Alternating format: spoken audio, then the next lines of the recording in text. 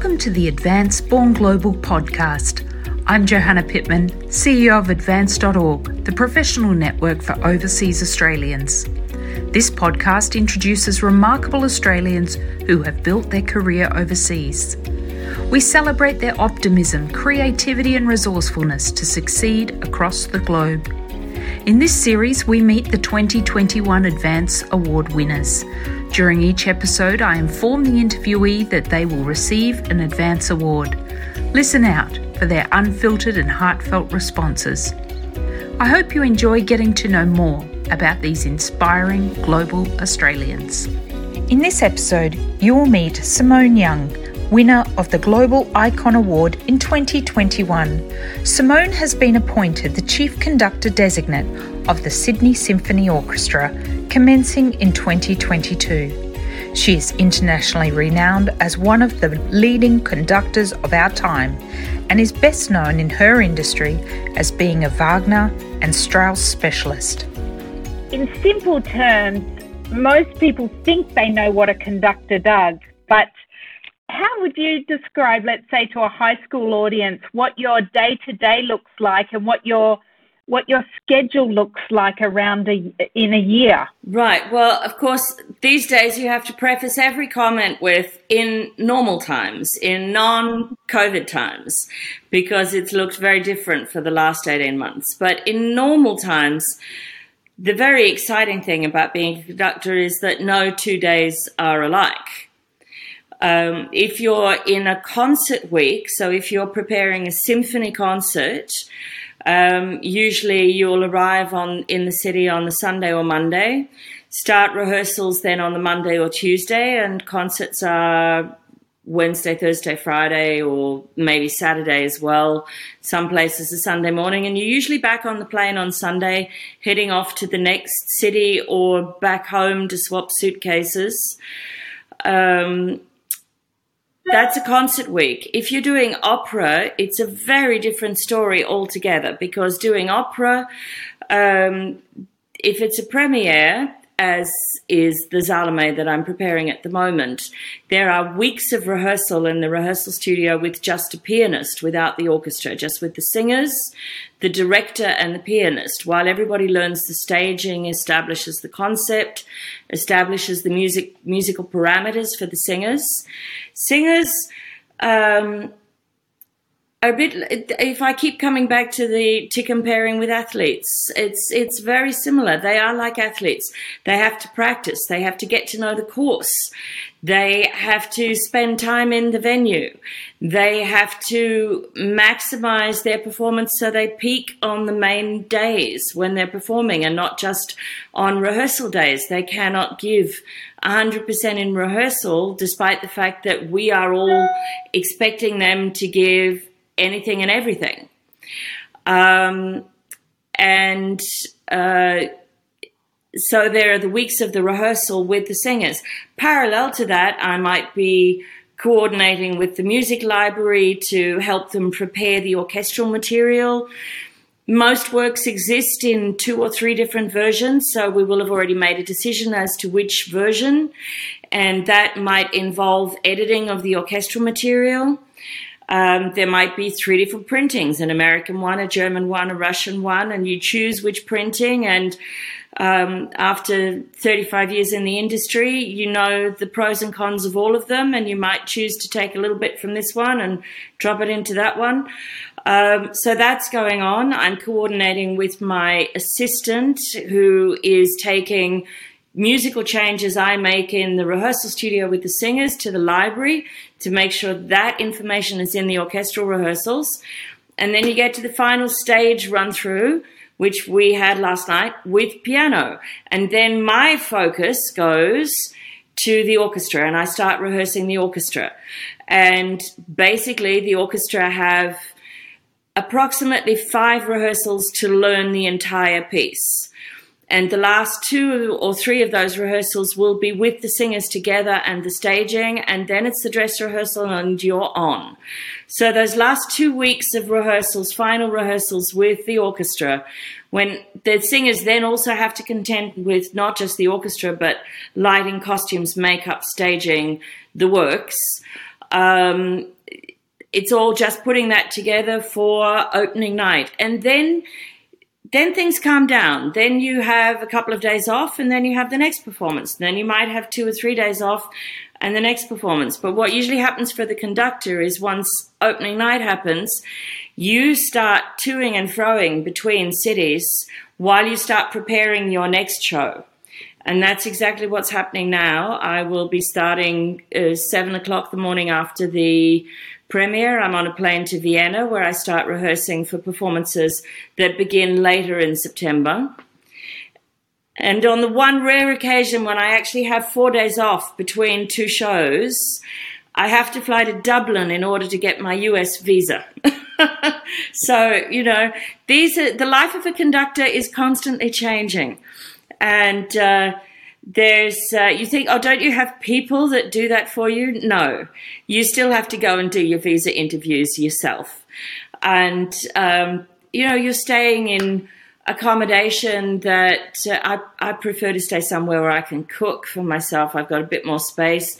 But if you're only in a city for 4 or 5 days, you're probably in a hotel. It all sounds extremely glamorous.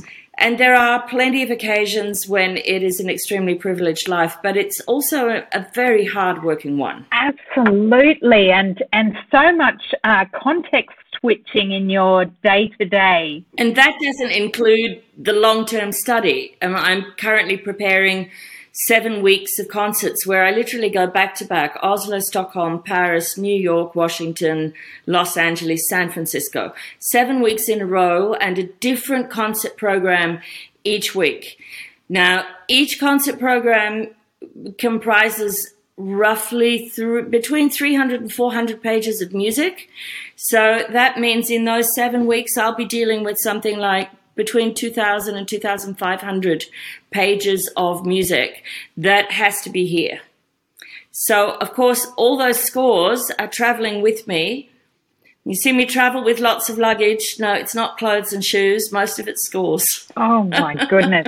There's incredible amount of behind the scenes. And it's one of those occupations that everyone thinks they know what goes into it, but it's so much broader. Most people, when they see a conductor, you're only seeing the last bit of the performance. Again, comparing it with athletes, it's like you're seeing the finals of the race. You're not seeing the getting up at 5 o'clock in the morning for the athlete to train, and for a musician, those hours between 5 and 7 or 6 and 8 in the morning are the only hours when emails don't come in and there are no phone calls, and you can actually get some solid study time done before the day's rehearsals begin. You also have to know how you tick mentally and emotionally. I know that if I'm conducting Salome, a performance that evening, I've got brain space to study something else until about 1 o'clock. But at 1 o'clock, the day has to stop, and I just have to focus what I'm doing in the evening. If it's a huge concert program, then I don't have any brain space to study at all that day. I just need to rest and focus and be ready for the performance. So you really have to know what each performance is going to take out of you mentally and emotionally. Also what each rehearsal is going to require from you. And then you have to adjust and plan your preparation for the next things around that. So I'm an inveterate list writer. I have lists on my desktop of my laptop, to-do lists with works coming up, all color-coded as to how much time I feel I still need to invest in them, and a time plan of when that study is going to happen and when they're going to be slotted in. Without that kind of level of organization, you can just get into a complete pickle. And it's really hard for young conductors when they're starting out, because they just have to take anything and everything that comes along in order to get into the industry. At my stage, my calendar's planned 3-4 years in advance.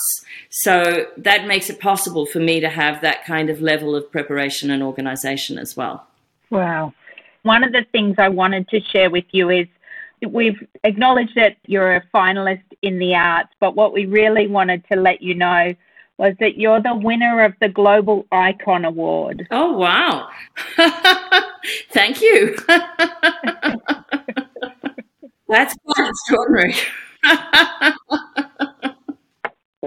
I think this is the third time, and the first time was Baz Luhrmann, and the second time was this wonderful illustrator, author in New York, Sophie Blackall, and then yourself. And we really just seeing what you've been able to accomplish in so many countries, that's just such a fitting title for you as a global icon. Well, thank you very much. I feel very honoured. Thank you.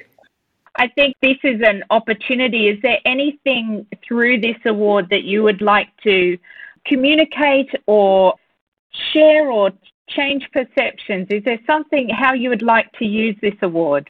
Sure. I think there can be a misconception that the arts, and particularly classical music, which is possibly the most, if you like, the most sort of rarefied as viewed by the general populace. It's the most rarefied form of the arts. I think people forget the broad application of what we do. What would a video game be without the composer who wrote the music behind it? What would a film be without those incredible scores? Every piece of music you hear on the radio, whether it's a song of any kind of genre, right through to the kind of music I specialize in, there have been a mass of creative people working behind that to create that. And that is what gives us joy.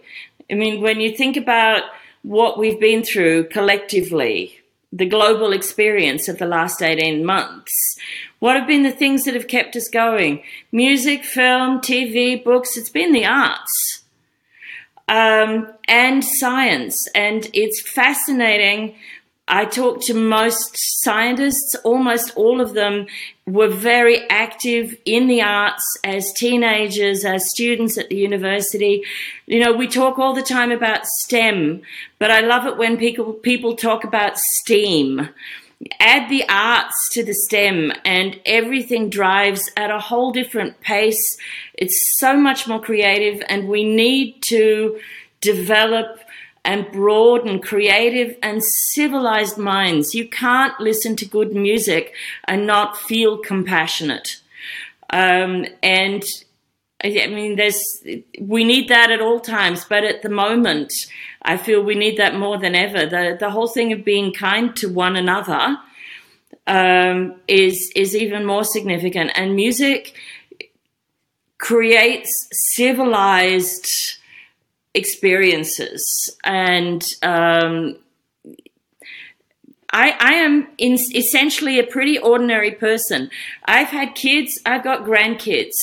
I made brownies yesterday for the cast. I do my own shopping, and if I'm staying in a hotel, I wash my undies in the bathroom sink. You know, I'm a pretty straightforward, down-to-earth kind of person. I just do this weird profession where I stand in front of 100 musicians and play Wagner. But that makes so many people happy and gives so many people joy that I am grateful to have this bizarre but wonderful profession. I think that's fantastic. One question we've asked of all the finalists is sort of asking about any advice you would have to Australians thinking about, particularly those in the arts, thinking about making that move overseas or whether to build their career in Australia. What advice do you have for them? Look, I think it's an incredibly difficult decision. My own experience personally has been that if I hadn't moved to Europe when I was 25, there is no way I would have become the artist that I am today. But it has meant a great many personal sacrifices, a great many missed family occasions that one is terribly sad to have missed. It means moving away from a country that we all love and feel very strongly about. However, the truth of the classical music world is that Europe is kind of where so much of it takes place. And whether you immerse yourself in it for a year or two or a lifetime, I think it is an invaluable experience. And I don't think we need to think less of ourselves as a nation of artists by acknowledging that getting experience, kind of getting the word from the horse's mouth, by spending time in Bayreuth and soaking up what Wagner did there, by sitting in the middle of the room of the water lilies in the Orangerie in Paris and just taking in those water lilies and thinking about what that meant to the Impressionists and how that developed their music, learning the languages. All these things inform, develop, and improve you as an artist, and I think it's invaluable, but it's up to each individual to make the decision when is the right time for them and for how long. I would never give anyone the advice to say you must go overseas and you must do it now, unless they came to me already with a sense of frustration that they had come to a certain point in their career and they didn't seem to be able to progress further. Then maybe it's time to change the venue. And Australia has a limited number of venues. You think, the only full-time opera company is in Sydney. There are a number of very fine state companies. There are 64 full-time opera companies in Germany, in a country that has roughly 3 times the population of Sydney. Divided by 3, you've still got 21. We don't have 21 opera houses. So if you're involved in that kind of world, I think the European experience is essential. And then it's up to you to make the decision of when it's the time to go home, if it's the time to go home, or if you find yourself as the lucky few, like myself, like people like the composer Brett Dean, the violinist Ray Chen. There are a number of singers, Nicole Carr, Siobhan Stagg. There are a number of very fine Australian artists who have actually made Europe their home, but have the great good fortune to spend a chunk of each year in Australia. And that's why I'm particularly looking forward to my new position with Sydney Symphony as their chief conductor, because it will bring me home 3 times a year for a total of 8-9 weeks or so, and a number of fascinating projects. And I feel incredibly privileged and lucky that I can combine my 2 worlds, my 2 great loves this way. Thank you for listening to this episode. For more on the winners of the 2021 Advance Awards, please go to our website, advance.org. You can scroll through and learn more about over 150 game changers who have been recognised by Advance over the last 10 years.